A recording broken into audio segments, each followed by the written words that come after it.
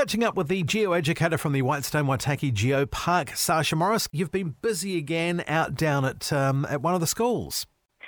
Yes. So the Friday of the Geopark Festival, we had an outreach event down at Palmerston School, which was super exciting because we'd not been there to deliver any programs before.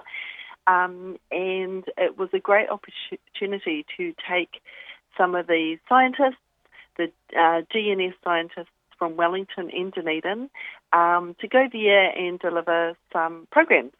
So the students there got a bit of a taster of what was going to be at the Science Hub the following Sunday. So it was really good. We had a lot of, there was Dr. Rocks, of course, that brought a number of rocks from around New Zealand for the students to have a look at and just to learn about some of their different properties. Some were magnetic, so that was pretty exciting.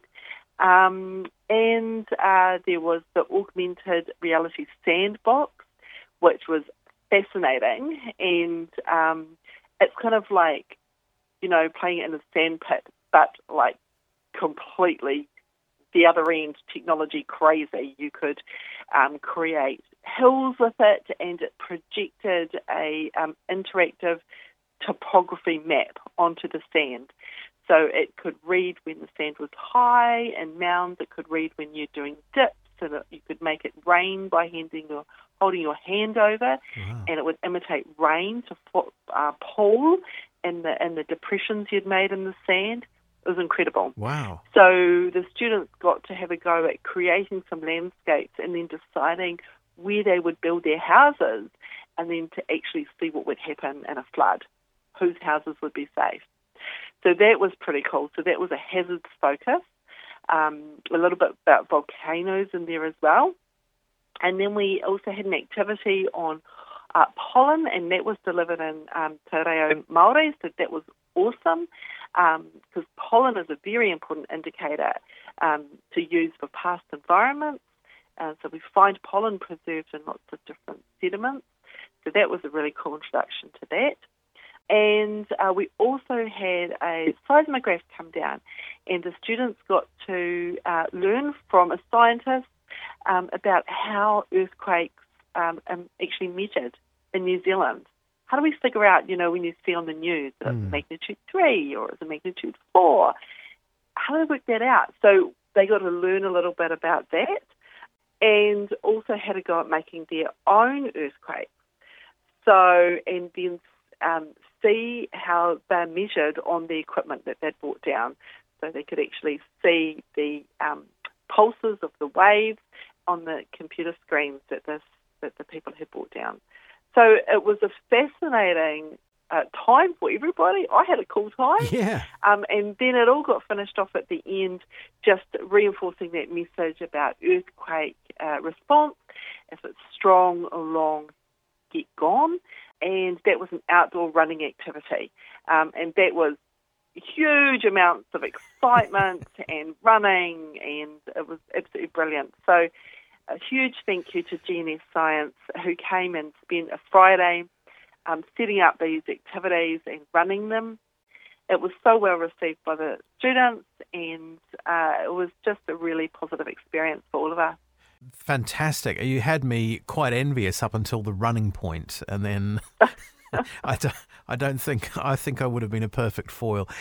So these are the kinds of things that you can deliver into schools, isn't it? So these were some particularly special ones. So because as a geopark, we don't have access to necessarily these types of resources on a day-to-day basis. So these were quite special. Because they were coming here for the festival, they came here for a day early to deliver these. So it was cool. But I'm actually heading back down to Palmerston in a number of weeks to deliver some more programs to the junior school. These were available to the senior students in the primary school. So I'll be going back down to deliver some more activities. And the activities that I do are engaging and educational and focused on local earth science, stuff that's local to us. So because of Palmerston, where they're related, we'll be doing some things on volcanism. to just teach a little bit about the history of Puketapu there. And so it's cool being able to go into schools and teach students about what's local to them. And if any schools want to have that, or any groups that want to have a bit more information, what's the easiest way to get in touch to arrange that with you? Well, what I'd suggest is jump on and have a look at our new resources online. We've got resources page, and there's free printables that you can download, have a look at, run through with your class, what have you. Then we have deliverable programs, and you can jump on there and you can search by age, and you can also do a research by topic.